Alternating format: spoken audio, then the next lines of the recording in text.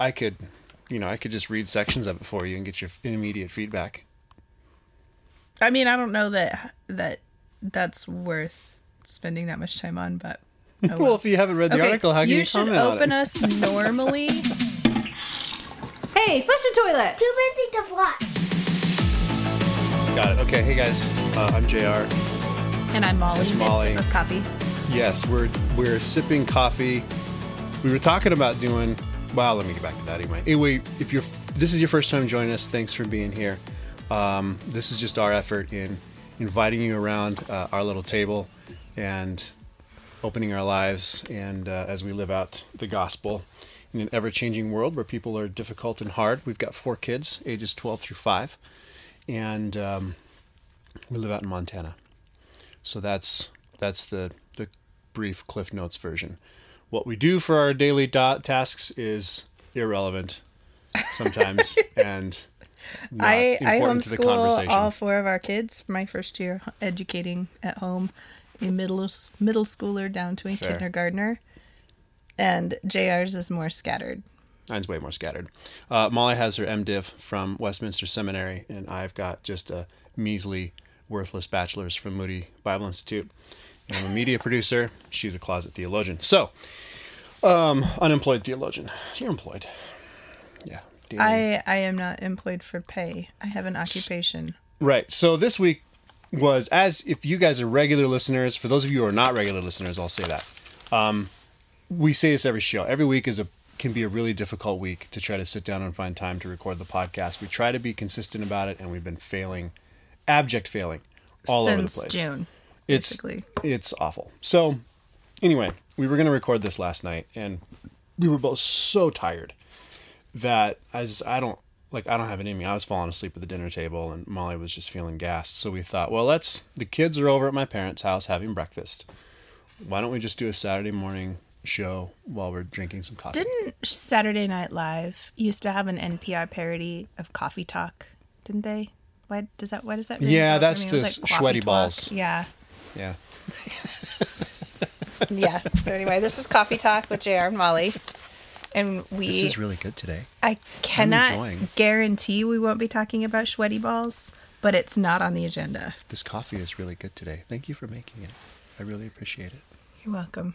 I had to reheat my coffee already once You had to today. reheat your And I coffee didn't once even today? have kids around. I like to drink my coffee at least quickly as possible, so I don't have to reheat it. I don't like reheated coffee. I don't. very much. I'm a one cup of coffee a day person. Okay, or I'll I stop my Get paranoid. my poor imitation. So, Anyway, before JR hit record, he was my buddy Drew messaging with a friend. Yeah, my buddy Drew sent me this. He says, also, this is an article published in TGC. I have thoughts, curious for yours, and if any of you paid attention to anything on the internet apparently yesterday, this is the first I heard about it from this morning, just saying. But yesterday, TGC published 7 things Christians can learn from Taylor Swift's Eras tour. It was October 12th. That wasn't October 12th. yesterday. Oh, all right. Well, whatever. And apparently, after Yesterday, much backlash, everyone picked it up. They picked it up and they deleted it. So, Molly hadn't heard. I had heard of it because there's a gal I follow on Instagram who did 1, 2, 3, 5 slides about it, and that was it. That's all. I just kind of took it with a grain of salt and moved on. I would be super curious though to know if we have any Swifties out there, which is a Taylor Swift. Well, fan. I know we do. I think somebody's messaged me about it. Huh. Okay.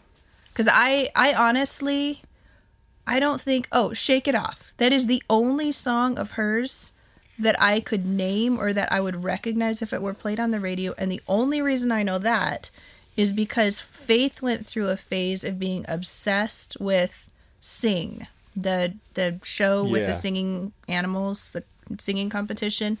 And I think Shake It Off is also featured in one of the kids like dancing Wii shows that we like video games that we have. I'm not positive about that one, but they know it because I believe a pig sings it in the show Sing. Yeah. And the only thing I don't pay attention to her at all, but being in the live music industry, she made history by giving like $20,000 and $30,000 bonuses to her entire tour crew. Like truck drivers. Truck driver, yeah, everybody down from the gaffer to the front of house engineer, the tour manager, the truck driver. She gave everybody like huge bonuses on the tour, and that because she's a very savvy businesswoman and whatnot. It's been interesting to me to see how many Christian women in my sphere, in my loose sphere, have gone bonkers for her, like flying their daughters to Vegas to see shows. There's one gal in my sphere who had already purchased tickets to see her one night and then won tickets to see her the next night, and so went to shows back to back. She wasn't going to give them up and sell them or anything. She went back to back, and I guess it's a great point of bonding with daughters. She puts on apparently just an absolutely incredible live show, which then spurs one friend that I'm thinking of specifically, and I know that you will recognize yourself because you listen to our show. She was like, I wasn't really a fan until I went to her show and it was so good. Then I got taken up into being a fan, but I don't have these strong. There's apparently you can have different opinions about her own recordings of things, and I don't know. Anyway, you can have strong opinions about what things that she does. And she's like, I don't have those strong opinions. I let my daughter have those. But after being at her show, I absolutely would consider myself a fan now. But anyway, carry on. Right. The Gospel Coalition. And we're not here to slam the Gospel Coalition. This is just a great point of conversation, right?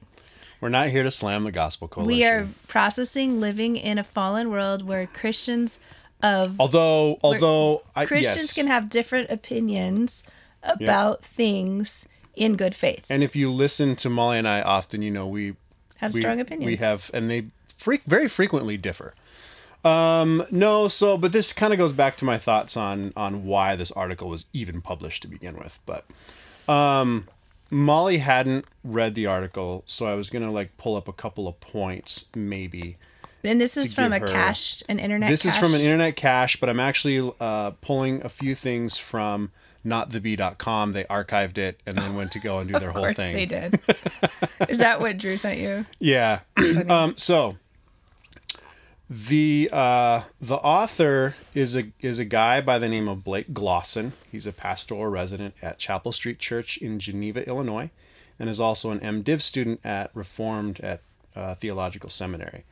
And depending on what campus, might mean what persuasion he is. RTS is pretty consistent. Pretty consistent. Okay. I hold RTS in high regard. Well, when I was looking at going, you were like, go to the DC campus. Well, that's because I have friends there. Two men that I think extremely highly of, both in terms of their character and their academics, are both professors there. It'd be easy for me to start now because I could go live in Baltimore for a few classes with your brother. I'm kidding. We are not discussing you going to seminary. No, I'm not going to seminary. I regularly, seminary, guys. I will say this, I regularly read things and appreciate things and don't take issue theologically with things from any of the RTS seminaries. Yeah, so I wouldn't take this as, right. I'm a graduate of Westminster, and there's some real sketchy stuff that's come out of Pete-ends. Graduates and professors, and it's not just Pete-ends. Okay. But so anyway, and yet I think Westminster is producing good pastors and good theologians. Yes. Okay. So anyway. So back to this. First point. What's the title of the article? The title is 7 things that Christians can learn from Taylor Swift's Eras Tour. Pretty straightforward. And he lists 7 things. I'll read the first one, and I just want to gauge your facial reaction. Sorry, guys, we don't have a camera going right now. Which is good because I look like I just woke up and haven't showered Point number for 6 1. days. We were created to be seen and known. Part of what makes Taylor's music so powerful is that it leaves many saying, "She gets me." Many feel her lyrics perfectly encapsulate their emotions and experiences and even help them understand themselves. The Eras Tour allows fans to draw near to the one person who seems to really know them. Of course, Taylor doesn't know 99.9% of her fans, Only foolish ones would think otherwise. Still, the joy Swifties feel in Taylor's presence, perhaps even catching a glance from Taylor herself, reflects the joy of drawing near to the only one who knows and loves us perfectly. My gut reaction is it's idolatry. You know, like we are doing, it's kind of doing a shallow covering over of seeking fulfillment. We have a God-shaped vacuum in our heart, and he's like, let's celebrate the vacuum. Rather than, and then he tacks on at the very end, like, oh, by the way, it's a God-shaped vacuum. We're not celebrating the vacuum. We should be celebrating the God who is the only one to fill that vacuum. And when you look at all of these screaming people saying, she knows me, she identifies with me.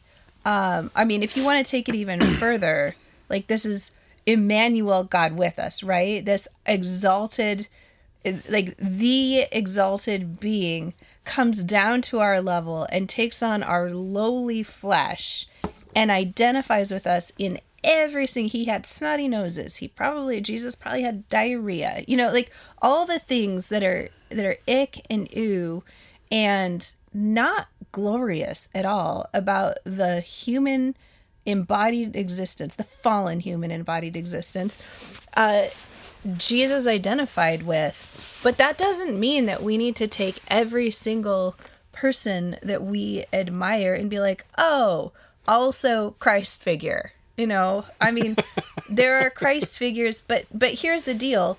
She doesn't take on she does not identify with us in order to save us from that position and in order to redeem that experience. You know, if the thread of the New Testament, when it's talking about Jesus identifying with us, is that he suffered in every way that we did, yet without sin. And he did that in order to redeem that experience so that you and I can look at our own suffering of when it feels like God has not responded to our prayers. God is silent. God is letting us have a thorn in the flesh. God is letting us persist in suffering. And when we say, Lord, please take this from me, and he gives no answer, which is an answer, which is no, for my good and for your good and my glory, you will continue going through this. And it is for your good. And I can promise you that in my sovereignty and in my goodness. And Taylor Swift has none of that. And so to simply say she gets us like Jesus does is such a shallow, idolatrous imitation of what it really means to have somebody who is high and mighty and exalted, understanding our broken condition. Okay, I'm going to read one more. I'm not going to go through the whole list because we'll get a really good feel for everything right here. 2, we were created to image greatness. Swifties appreciated Taylor's beauty more because of each other's imitations. The words, "I love your dress," were exclaimed countless times that day. Yet it wasn't just Swifties who noticed the shimmering attire of Taylor's fans. Taylor's dresses became more visible when worn by her followers. Through Swifties, the world saw Swift. One of the great joys and privileges given to Christians is to put on Christ, Romans 13:14, to put his sparkling attributes on display to a watching world. We were created to shimmer as jewels on the crown of Christ's head, Zechariah 9:16, Malachi 3:16 and 17. I'm sorry, I'm having a hard time not laughing at that last part. Okay. I don't get, honestly, right. I don't know if it's because I'm not fully awake or it's just the way he was writing. Yeah. He's correct. But the way he was like, he turned on sparkling attributes and shimmer as jewels. Yeah, it sounds like a Disney princess movie, right? Anyway, thoughts on that one? Same along the last lines of idolatry? No, my thought on that is, boy, that's a stretch. Like, yeah, I don't know. It just feels like such a stretch. It doesn't feel right, does it? I don't know. I mean, when you started talking, I did read an article about Taylor Swift's to her. So I will also say this. I don't think there's anything wrong with enjoying Taylor Swift's music. I don't think there's anything wrong with identifying with some of her lyrics. Understand that they are not Christ-like and they are not redemptive. Set that aside, and I have no problem enjoying the things of the world as a gift of common grace and just of beauty and things like that. But let's recognize that it is of the world. And that whenever we partake of things of the world, there is a big risk that is shaping our hearts and how we think about the opposite sex, how we think about dating, how we think about how we react when we are wronged. All of these things that I know Taylor Swift themes. I have no problem with people taking their daughters and enjoying a Taylor Swift concert. Let's just be clear on what it is. It is not a Christian experience. And you can probably come up with ways to redeem it as a Christian experience. I would say, first of all, like bonding with a child, bonding with your daughter. Like if that was your purpose in going, bravo, pursue that. But let's also be clear. I don't know anything about this. But this gal, Reformed Mum, she's from Australia. I started following her because she publishes some Bible studies that a friend of mine really likes. She says that Taylor Swift is not secret about this, but that she is a witch, and that during her show she convenes her coven on stage. That seems like a pretty devastating critique, if true. Again, I don't know if this is true, even remotely. And truthfully, you guys, this is maybe where JR and I differ from other podcasters. I will walk away from this microphone and I will not think about this again. I will not research this for you people. It's true. If you want to know if Taylor Swift is truly a witch and convenes a coven on stage, or if she's just acting it out, and if you have opinions about right or wrong, if she's acting it out, you go figure that out yourself. And if you want to join our Telegram page and report back to everybody else about your convictions and your research, feel free. I don't care that much about it. I care enough about it to talk for 15 minutes on our podcast and put it out there to the world. but she says she engages in witchcraft, and her take is that is a devastating critique of it. Also, she's a feminist, and not in a good way. She leads an adulterous lifestyle. She's pro-choice, and all of that is evident throughout her music. And if you're buying tickets to her concert, you are promoting those values. The Federalist has a piece by Mark Hemingway, whose wife Molly I greatly respect and enjoy, and not just because she has a good name, but she spells it wrong.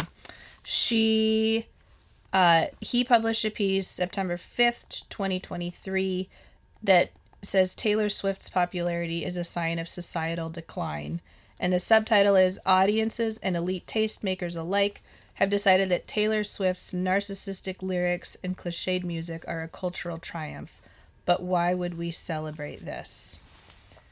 So that just, and again, this actually might segue into the only thing I wrote down that I wanted to talk about this week.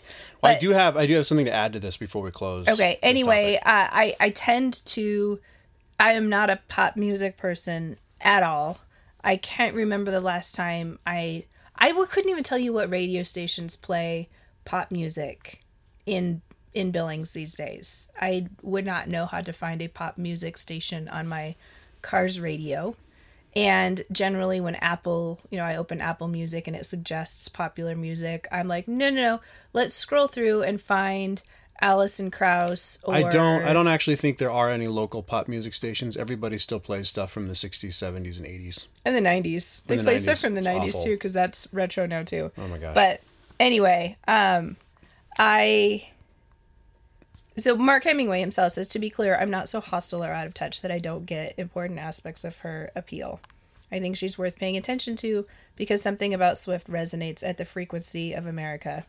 But I'm genuinely not sure her popularity is a testament to her talent, and I can't think of another major post-World War II music figure I'm honestly this conflicted about estimating their gifts. She's a phenomenal marketer. She works very hard, and from what I can tell, almost no one at her level cares genuinely about their fans in the way that Swift does. And then he also talks about how she like destroyed some of the hold that music executives have on musicians' music in a good way. She's done some very good things for the industry. But then, I mean, when you're big enough, you can. Yeah, I mean, I guess my reaction to the TGC article is like, TGC makes money by publishing things. They always need to publish stuff. Like, that's what they do. They have maybe a little bit of an identity crisis right now. I'm not a TGC hater, quite like some people are. I still find value in stuff that they write on a regular basis. But, you know, this was a hard swing and a whiff on this one. And this poor guy is probably going to lose sleep and take a lot of crap over. And never publish for TGC again. Yeah, and you know, nobody can take him seriously anymore. Maybe he has a teenage daughter that he. No, he's single. Okay. Oh. Sorry. I didn't mention that on the outset. He's single. Okay. Is he a youth pastor? Don't know, but he's a young guy. Imagine our youth intern writing this article. Yeah. Kind of thing, but being unmarried still. You know, I mean, whatever. Like, it was, for me, it's a swing and a miss, but like I said, I'm not so invested in Taylor Swift that and my daughters aren't, you know, my kids are like, you know, Elise wrote a letter to a friend today, and she, you know, she's like, I don't know what to say to her. And I was like, well, ask her questions about herself, and then she can write back with answers to those and then questions for you. And so one of her questions was, who's your favorite singer and what's your favorite song? And she says, my favorite singer is Nate Burnham, and my favorite song is Firebird. So nice. JR went on a couple-day tour with singer Nate Burnham. If you look him up on YouTube, you can find his song Firebird. He's a country singer.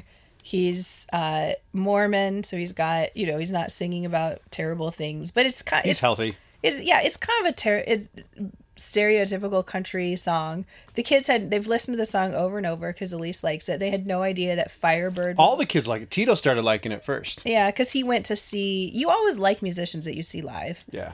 The kids though had no idea that a Firebird was a vehicle. So we're driving and I'm like, oh my gosh, you guys they thought it was a Phoenix. Talk about homeschool nerds. Well, I mean, it is. But you guys, JR has a tattoo of a phoenix on his left shoulder. So half sleeve. So the kids thought that a Firebird was a rising from the ashes avian specimen rather than not in this song. Not in this context, yeah. So I Google it and they're like, oh, that's a weird looking car. Oh, that car's cool. Trans-Ams and Firebirds are like, I didn't like them until I got older, but now I want one. Yeah, so anyway. So at least, like, that's a sample, and then they really like Christian singer Austin French. And huge Austin French fans. And that's after the cousins visited and the cousins introduced them to Austin French. And then pretty much all of their other quote unquote pop music that they like, they get from Dude Perfect. Or they get a little bit from me because I introduced them to 21 Pilots. Oh, that's true. But they got Dude Perfect introduced them to Paper Kings. Well, there's Dude Perfect uses one thing I really like about Dude Perfect, speaking of more massive pop culture phenomena, they will find lesser known musicians that they like, and they will, I mean, they're not promoting them per se, but there's a like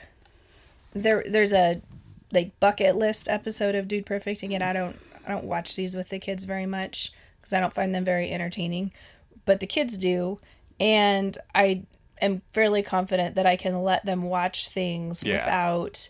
Although, okay, so this is interesting. Speaking of letting them watch things, it's the YouTube ads you have to be careful with, right? Oh, man. Dude Perfect has started their own app, and it's not ad-free, but it's trustworthy ads. Oh, interesting. And I haven't researched it, but I do find it very intriguing because they recognize that there's a niche of their audience where families are like, yeah, you can watch Dude Perfect because I don't feel like I have to filter anything that they're doing or saying. Or even the ads. These are solid Christian men with kids.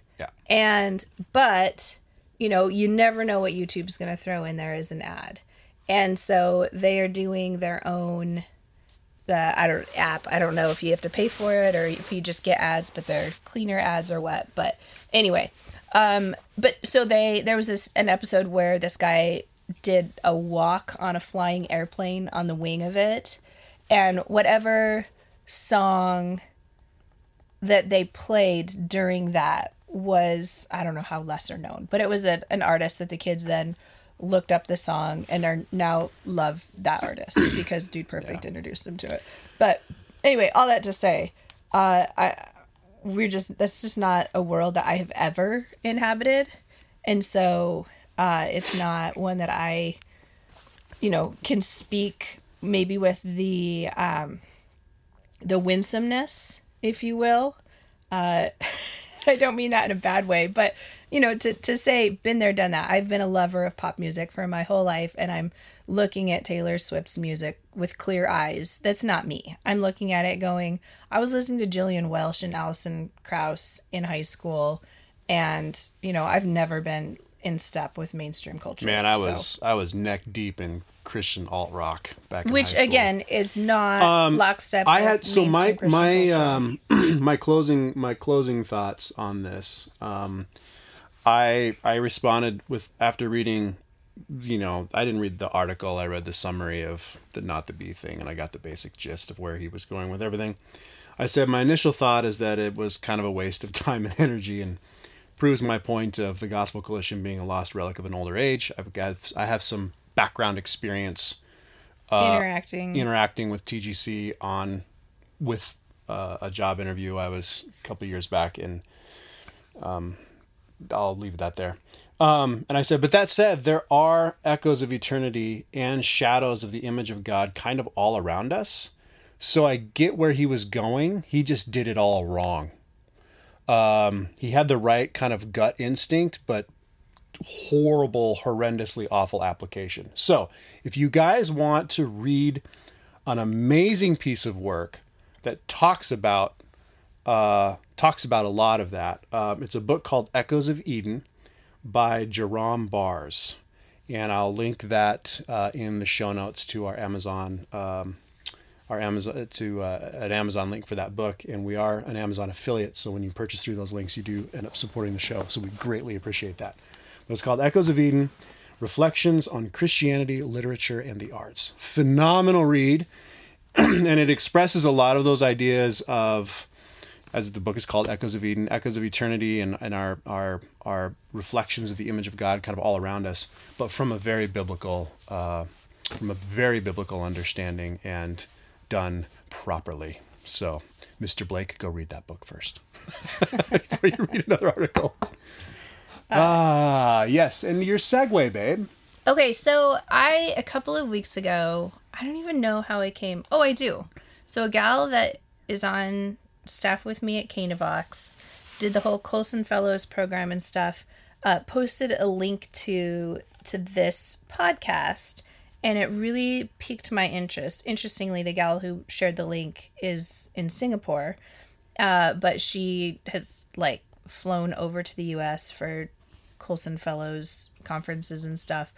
But it's not an author or speaker that I regularly listen to. I don't know much about this gal, so I'm not necessarily endorsing her. I've heard her name around. Her name is Natasha Crane. Sorry, this is Coffee with JR and Molly, and I just had to pause for a sip of coffee. I'm out. I'm going to leave and go. You can just talk. I'm going to go get some more. Right. So, Natasha Crane, she's got the Natasha Crane podcast. I would send JR a link to her website with her podcast, but none of the podcast episodes on her website are loading on my phone right now. I've got her. So, you can send me the link later, and I'll link it in the show notes. So the episode that I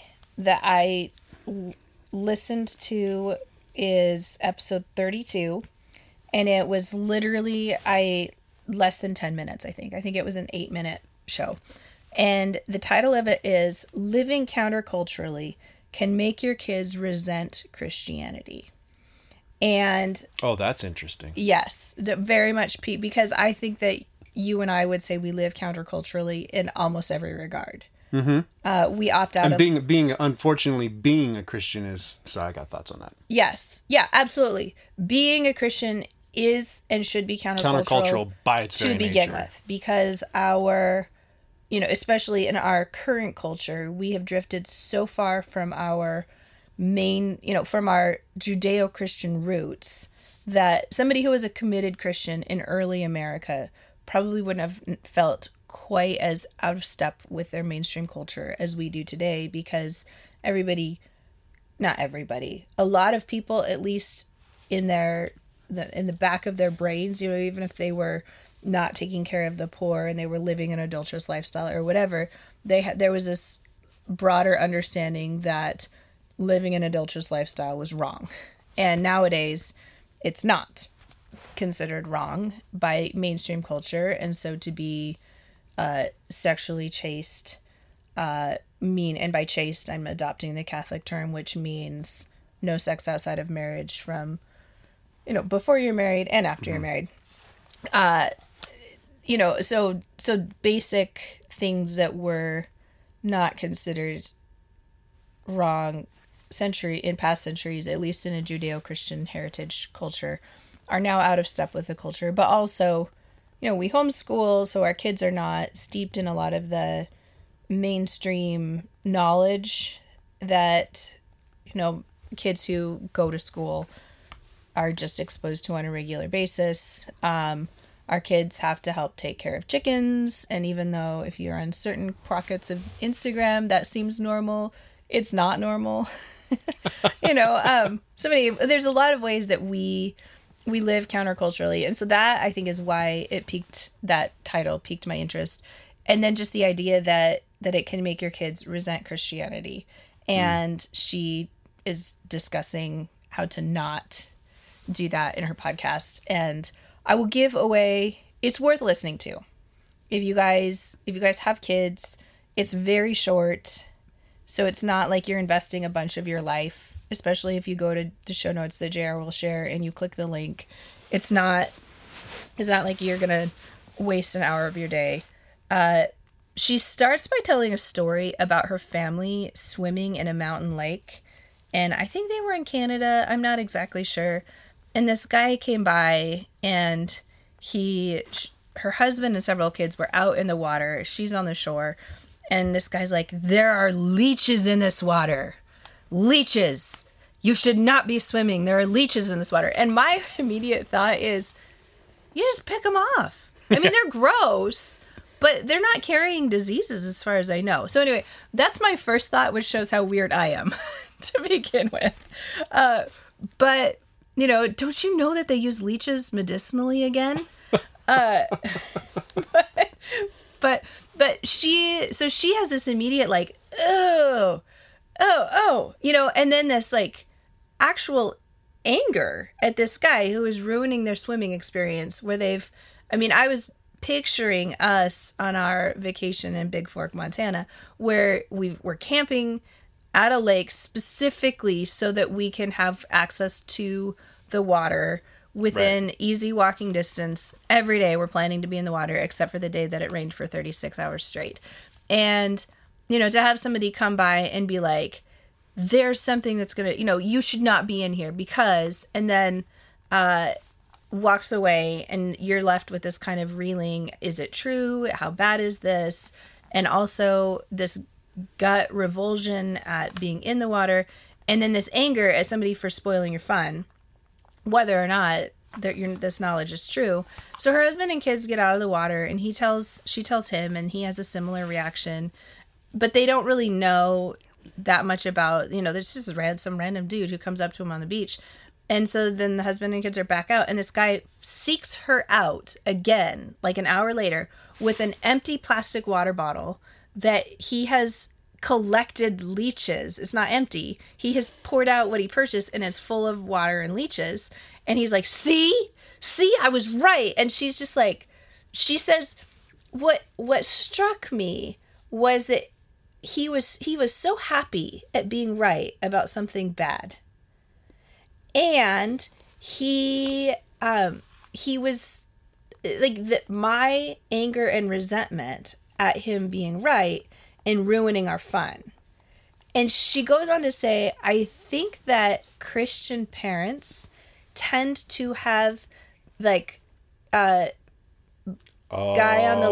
with leeches on the beach. I think she called him Leech on the Beach guy for the rest of the podcast. And she's like, this is how Christian parents are treating their kids. Man, I see that all day. Yeah, exactly. Yeah. This is why I wanted to, so it's, again, like, go back to our Taylor Swift conversation. See, she's bad. Like, stay away from her. You can't listen to any of the radio because Taylor Swift is a witch. Which, I mean, truthfully, that was a little bit of my reaction to the Instagram gal, which is why I didn't give her reaction to the TGC article a whole lot of thought. Because, I mean, I didn't put two and two together, but she's basically being Leech on the Beach guy with, Taylor Swift is a witch, don't give her your money, stay away from her, which is not wrong. Like, if she is in fact convening a coven on stage that is like, there are leeches in the water, what do we do with that information? And I think what I really loved about Natasha Crane's piece is two things. Well, no, I don't remember. It's been a couple weeks since I listened to it. So this first one might be my reading into it and my own thoughts. But, if there are indeed leeches in the beach, or, you don't want your kids to be Taylor Swift fans, or you don't like your kids being friends with this particular kid at school or at church, because let's be honest, there are sometimes kids at church that you don't want your kids to be friends with, and they haven't developed a good sense of taste for that yet. Don't just tell them, don't be friends with that kid. Don't listen to Taylor Swift.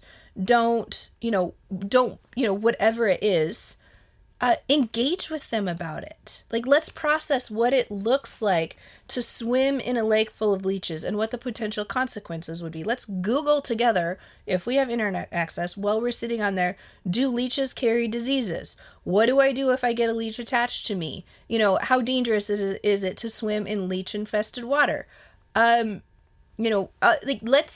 arm ourselves with information so that we are equipped to deal with things. And I think this is, so Katie Faust, my friend out in Seattle, just published a book about raising conservative kids in a crazy city. And she's got 4 kids, 2 of them, one girl is in college, another will be going off to college next year. And they've been in public school in Seattle for their entire education. And they are as solid can be in terms of their faith. And she is like, here's why, is because I talk about everything with my kids. And I mean, it's more than this, because she wrote a whole book on it, and I haven't read the book, but I've heard her talk about this at length. And she's like, I want my kids to be the best educated kids on any topic that's going to come up with their friends or in their classes. And so when they're, getting abortion rhetoric thrown at them, they have more information than the teacher. And it's so solid that nobody can be like, well, you're just being a bigot. You don't know what you're talking about. And these girls will come home and they will ask their mom any questions that they weren't able to answer, or better yet, they know how to research it themselves. They know how to get good information, and they know that the truth is on their side because their mom never bats an eye at researching and digging in. There's nothing that's off limits for their conversation. And so to raise countercultural kids, you need kids who are really confident. And that means that you yourself need to be well researched and really confident. And that, I guess that's all I have to say about that. It's topic. Kind of and I'm going to answer this question now because my parents will probably ask me this after listening to this episode. No, Mom and Dad, you did not turn me off from Christianity in the way you engage with culture. So I appreciate that. You did not have that approach of, see, leeches are bad, stay away, And I kind of take, this because you're my wife, but I kind of try to take this approach with our kids too, and not shying away from all of these cultural things, but engaging with them in it and experiencing them with it. And what was my thought? My just, it disappeared. Well, maybe I'll come back to it. But that brings up another thought I had. I was talking with a friend yesterday, and he was telling me about some poor decisions his now grown kids have been making. And he's been a long time.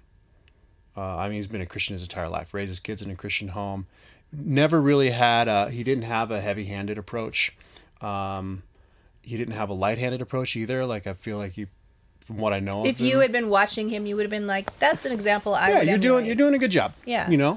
But his kids are making some bad decisions. And his comment, he just kind of kept saying, well, people put their own quarter in the machine and play their own game, And I appreciated his perspective on that, recognizing it. And maybe, let's get back to my thought.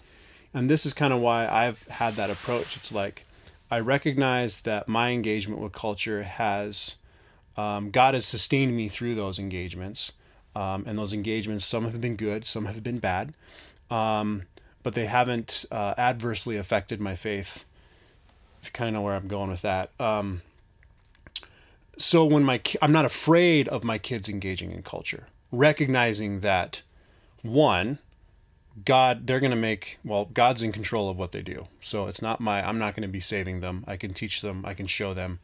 But I'm not in charge of saving their souls. It's not my, Not only are you not in charge of it, you can do everything right and come out with kids who are not walking with the Lord. Yeah. Of course, you don't know the eternal state of their souls, and so you never stop praying and trying to speak into their lives and things like that. But the idea that if there's a formula, that if we do the right things and you look at another parent whose kids are not walking with the Lord and think, well, they must have missed something. They must have not gotten it just right.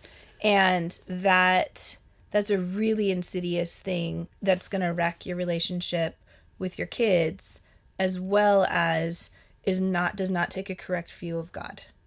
Yeah, and I grew up with a lot of families in that world, and I still see that prevalent today, especially within the church, of parents who are afraid of culture and so cut everything off from their children. And I don't believe that's a healthy way to approach it, because it's not the thing, it's the underlying substance of the thing that needs to be discussed. It's not, so engaging with the reasons behind the thing, engaging with the heart stuff behind the thing is why I think, and those opportunities, those cultural opportunities like Taylor Swift, give springboard opportunities to talk about those deeper things with the kids. Yeah. I've got a couple of things bouncing around in my mind about other cultural things that are very controversial in the Christian community. And I will throw them both out there and then try to return to the two trains of thought that I have going on as well. So one of them is Halloween. The other is yoga. And the reason that those are both, they're evergreen issues, right?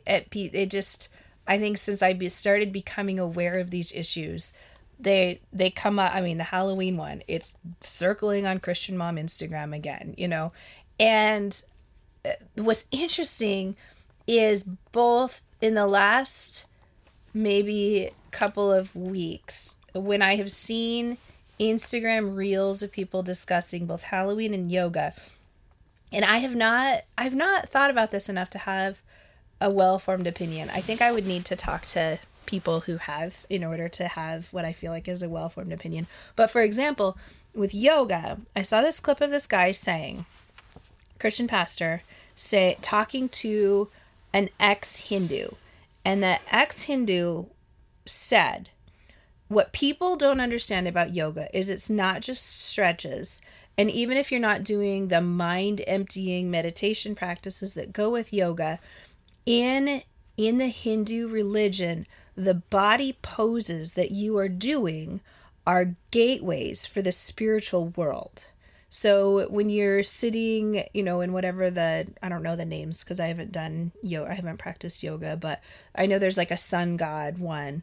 That's actually not just a way of strengthening your back and your legs and your upper body. It's actually an invitation pose for that particular spirit to enter you through the channel that you're making when you're doing that, or when you're sitting with your legs, cross-legged, but not cross-legged, more, I can't do it in this chair and I might not be able to do it anyway. But that's, so he's saying you're creating a gateway, and what the but comment, are you? Well, or is it just the religion that they've ascribed to that? Well, and also, I don't know. Well, and also, then the Christian pastor responding to this ex-Hindu was like, it doesn't matter what your intention is. It matters what you're physically doing. Like the demons who are going to enter you, and I don't know if I'm taking this out of context now, it doesn't matter if you think you're opening a gate for them or not. The gate is open and they're going to go through that open gate. And that my gut reaction is, okay, maybe there is something actually spiritual going on that you're not aware of when you're doing these stretches and stuff. But is it true that if you open a gateway, an evil spirit can enter you? Because I feel like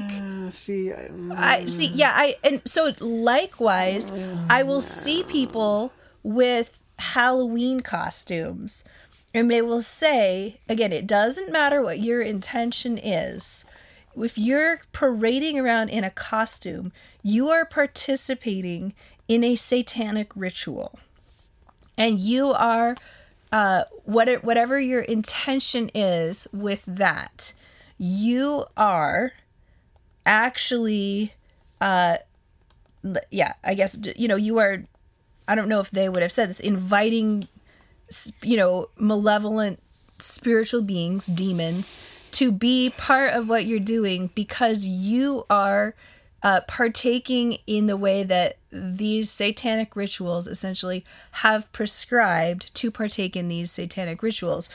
And I've just been mulling over, is it possible for a Christian to unintentionally participate in and not just, we're memorizing the end of James 3 right now in school, and he says, but where there is selfish ambition and boasting, there's disorder and every vile practice. Now I have to look it up. We haven't, obviously. But then he says that's not the wisdom that comes from above, but is earthly, unspiritual, demonic. So here we have James describing something as demonic that feels honestly pretty innocuous. If you're like, boasting is demonic? Bitter jealousy and selfish ambition. Do not boast and be false to the truth. That is not the wisdom that comes from above, but is earthly, unspiritual, demonic. So James is saying that having bitter jealousy and selfish ambition in your heart is demonic. And I guess that goes to the question of what is demonic. What is demonic? Yeah, I was just going to say. Is it participating, is it screw tape letters sort of thing where you're getting your, you don't have a demon inside of you, but you are participating in things that are of Satan, who is an enemy of the Lord, and bitter, jealous, and selfish ambition. I haven't studied the Greek behind that particular word, but my initial inclination is that what did the demons do? They rebelled against God.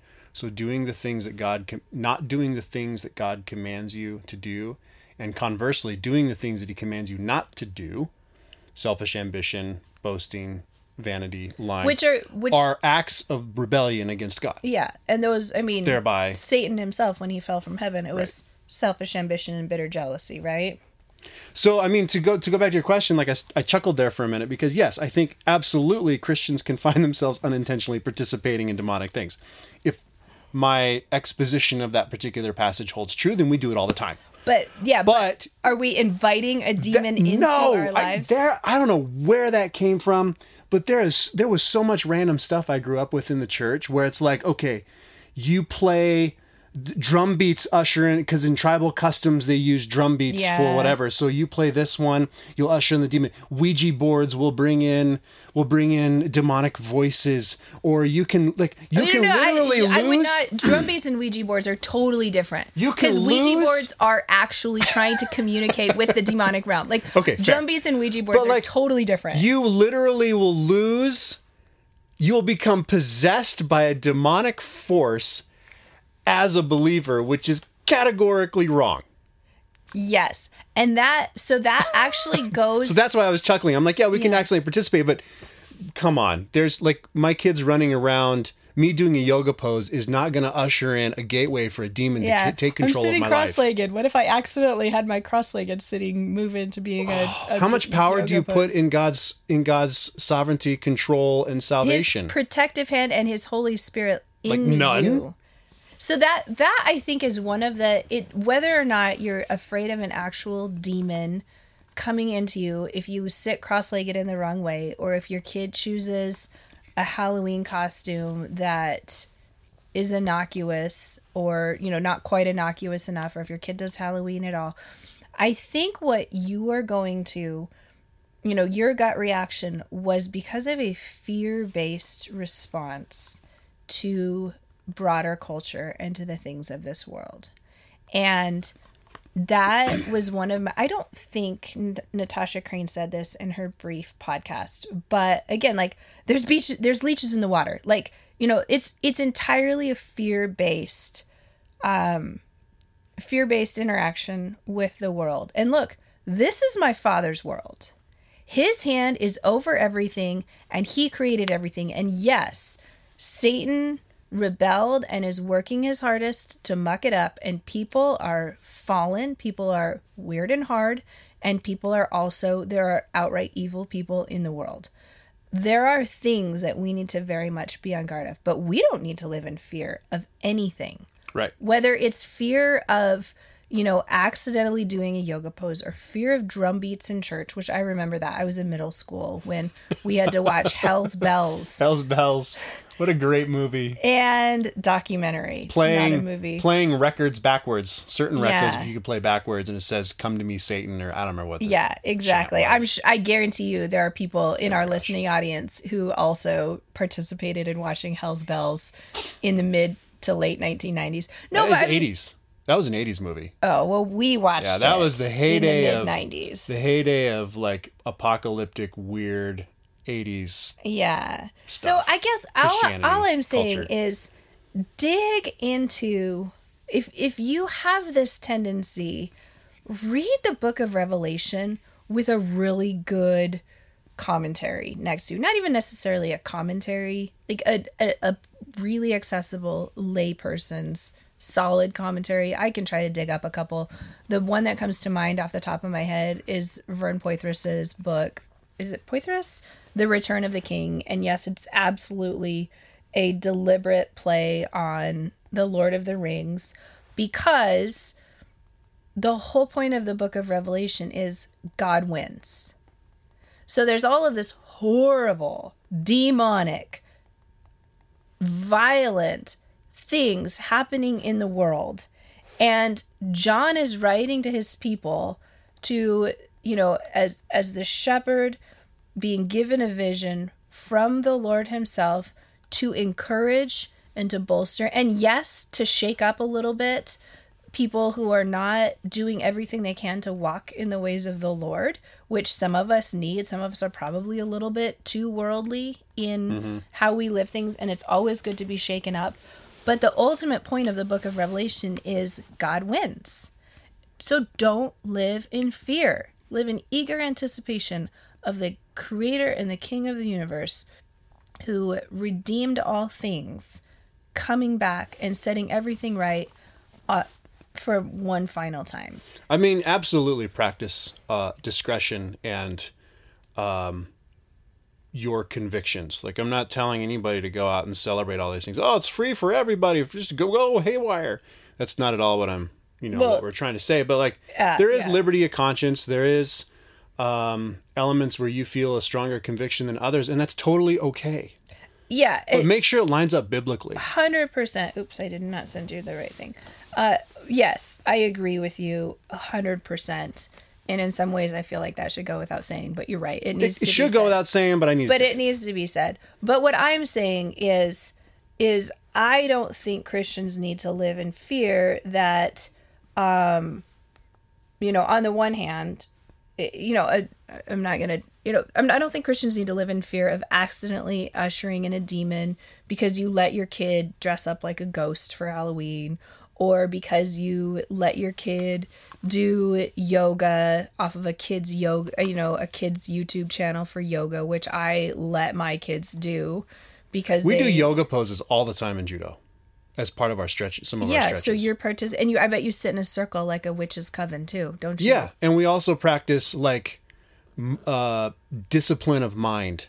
I mean, we're not emptying our minds completely in the Hindu or Buddhist sense of you're focusing clearing out your conscience, but it's like focus. Like we've got to we're you've done a lot of stuff today. The hardest emptying of mind that you guys do, or discipline of mind that you guys do in judo, is, I don't know that I haven't seen this done recently, but there was an instructor that the kids had when Titus and Lily were doing it, and they would stand him in front of a mirror and then teach in front of the mirror and then make the kids do push-ups if they were watching themselves instead of the teacher in the mirror. I think that was Rob. That is impossible. That is impossible. This is why gyms have mirrors everywhere, is because we're just drawn to watching. Oh, most of us hate those mirrors at the dojo. We just want to get rid of all of them. Anyway, that one cracks me up. The discipline expected of little kids to not look at themselves in the mirror and to watch the instructor who's standing in front of the mirror. You guys, if you've been to our dojo, you probably haven't, but if you go to our dojo, you'll notice that most of the time we have a giant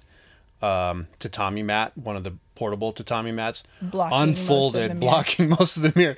Most of the kids don't stand more than 3 or 4 feet high, so they can't see over the tatami mat. So just as we're approaching close to an hour, the other point that Natasha Crane made in her podcast that I would 100% am on board with and think that we cannot do enough of is she said, you can't just say, no, that's bad, that's bad, that's bad. Be afraid of it. Like, don't be Leech on the beach guy, because you have to offer something better.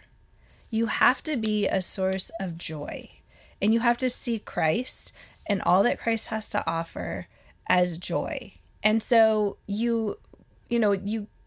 this applies in so many areas of life. There's a gal that I follow on Instagram who is also a friend in real life, and she has kind of documented her own journey to having a healthy relationship with food. And she's run the whole gamut from having an eating disorder to exercising obsessively to her body basically quitting on her, and she developed a ton of health problems. And then she did all of these elimination diets, and if I just eliminate this one more thing, if I figure out the one more thing I need to eliminate from my diet, then I'll feel good. And so she was like, no gluten, no dairy, I don't even know what else she had eliminated from her diet. And she has restored herself to health. And her philosophy is, don't focus on the bad things to take away from your diet. Focus on good things to add in.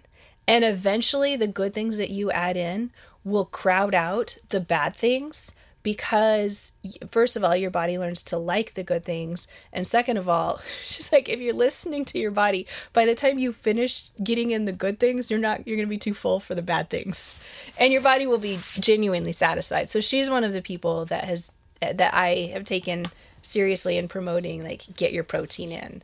And, when your body is satisfied with the good fats and with the protein, you are not going to have cravings because you're legit just too full. Well, this is a concept we talk about all the time, even when it goes, let's go way back to one of our first episodes where we talk about goat heads and the fact that all of the good grass choked out the bad weeds.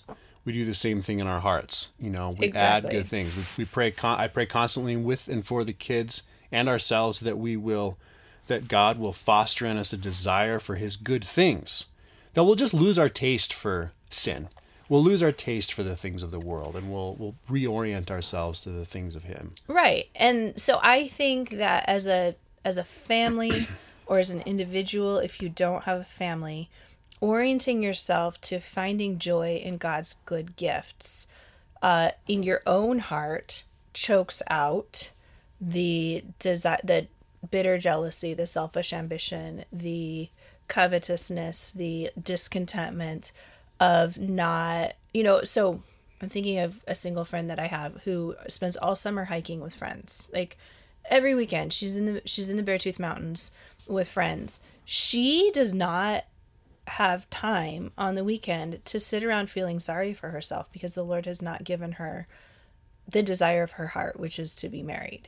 She's out enjoying the beauty of God's creation in good relationship with other people who have similar tastes too much to sit around being discontent, at least on the weekends. And I think probably part of the reason that she is so active is to ward that off from her heart. And, but as we're raising kids, do we spend more time saying, no, that's bad to them than we do actively engaging in good, joy-filled things with them? And it's not a shallow substitute. So I think, this is one thing that the Christian community was not great at when we were growing up. And I'm not even lockstep with like Christian culture these days. So we're probably still doing it, but I'm not aware of it. But, and it, are we replacing don't listen to Taylor Swift, she's bad, with listen to, I don't even know who the not as good. Yeah, not as good. Like substitute. Yeah, like oh no, I won't take you to the Taylor Swift concert, but I'll take you to this concert, and your kid's like, not even close. Are we doing shallow substitutes, or are we embracing joy with confidence that, first of all, that if we make a misstep, that it's not irredeemable, in terms of exposing our kids to something that, is not as godly as we would prefer? And are we genuinely just enjoying a good life? And by good life, I mean, good as we were designed to be fulfilled relationally, to be eating good food, to be taking joy in the good things that God designed for us to take joy in. And I think that ultimately has to be where we go. I mean, in my Cana Box this year, speaking of which, I'm going to do a little self-promotion here. Sweet. I have a local group that I run. I am contemplating doing an online group, doing the same thing that I'm doing in my local group right now, because it wouldn't be that much more work for me, but it would be fun to do it doubly because it's just really fun. So because there's so much confusion about gender and gender roles and sexuality in our world today, and not just, if you say to someone, be a man, grow up, grow a pair, be a man, you say this to our 12-year-old son. What does that even mean? Yeah. There is not a great consensus about what that means in our culture. Not anymore. And some of the old consensus was wrong. Exactly. Some of the old consensus was also right. Yeah. So I have actually been reading a series of articles right now based on a book that a sociologist whose last name is Gilbert did, and he surveyed like cultures all around the world in a desire to distill down the essence of masculinity and manhood. And apparently the book is fairly dry and hard to read, and the series of articles that I'm working on reading through are themselves very long, and so there's obviously a lot in the book, but would it be something we're sharing to our audience? It would, absolutely. Okay, cool. I will send it to JR. It's from the website The Art of Manliness, which the more I'm on the website... I like that website. Yeah, it's a great website. And it's not just like, this guy's not just teaching you how to tie a bow tie in the appropriate times to wear a bow tie. He's actually a very prolific writer. And he does a ton of reading and then distills what he's read. One of my favorite articles that I first ever saw with them is why you should be wrestling with your kids.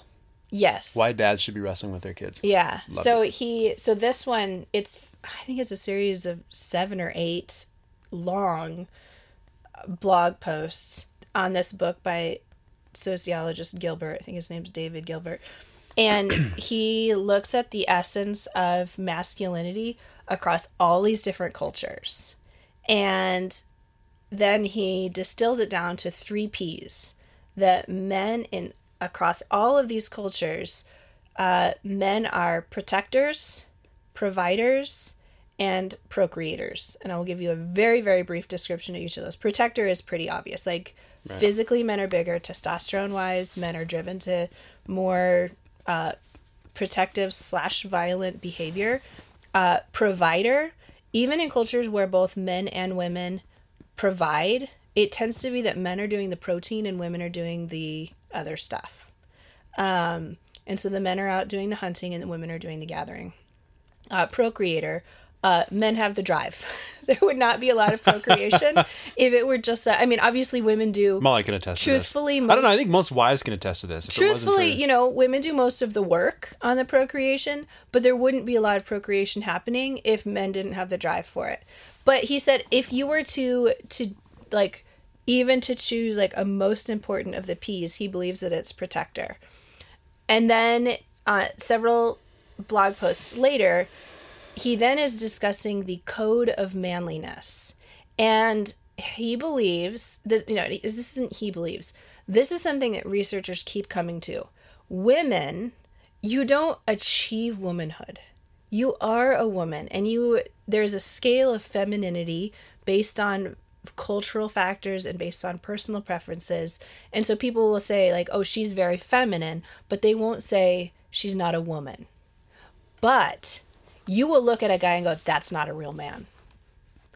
And so he's trying to distill down what is the objective standard that we use to say, man up, be a man. You're not a real man. You've lost your manliness. You're effeminate. Like all of these different ways of saying manhood is an achievement. And there's a code, and it mostly has to do with protection. And so there's honor, shame, mastery of skills, and there are rites of passage that girls don't really go through rites of passage. In most cultures, men have some sort of rite of passage that usually involves physical pain and physical achievement. So there's one down in the Amazon where boys have to stick their hand in a mitt full of burning, stinging ants and leave it in for 10 minutes and not show a sign of pain physically, even though they'll bring their hand out and it will be so swollen they can't use it for a week. Yeah, it's like brutal rites of passage for men. And it's all about when we go into battle or we're protecting our borders together, can I trust you, both in terms of your skill and in terms of your character? Toughness. Well, not just toughness. Mental toughness, but are you trustworthy? Yeah. Will you have my back? Is part of manliness. So anyway, I've been doing all this reading. It's fascinating. And the reason I'm doing this reading is because as I look at the world around us, it's so confused. I want our kids and our peers and us to be able to live with clarity. And again, here's that to be able to live with confidence and joy in the sexed bodies that we have, that they're not an accident and that they're actually incredible gifts. And so all that to say, this year in my Canavox, I am doing a series on masculinity and femininity. So my local group, we started last week with what's our philosophical foundation for how we're approaching this, because we're not, how do I say this without triggering people? We're not starting from the Bible. We are starting from an assumption that God made male and female. He declared that very good.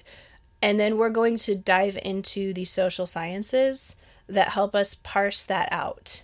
That the Bible is sufficient, but it doesn't tell us everything that we can know in order to live with more clarity in this world.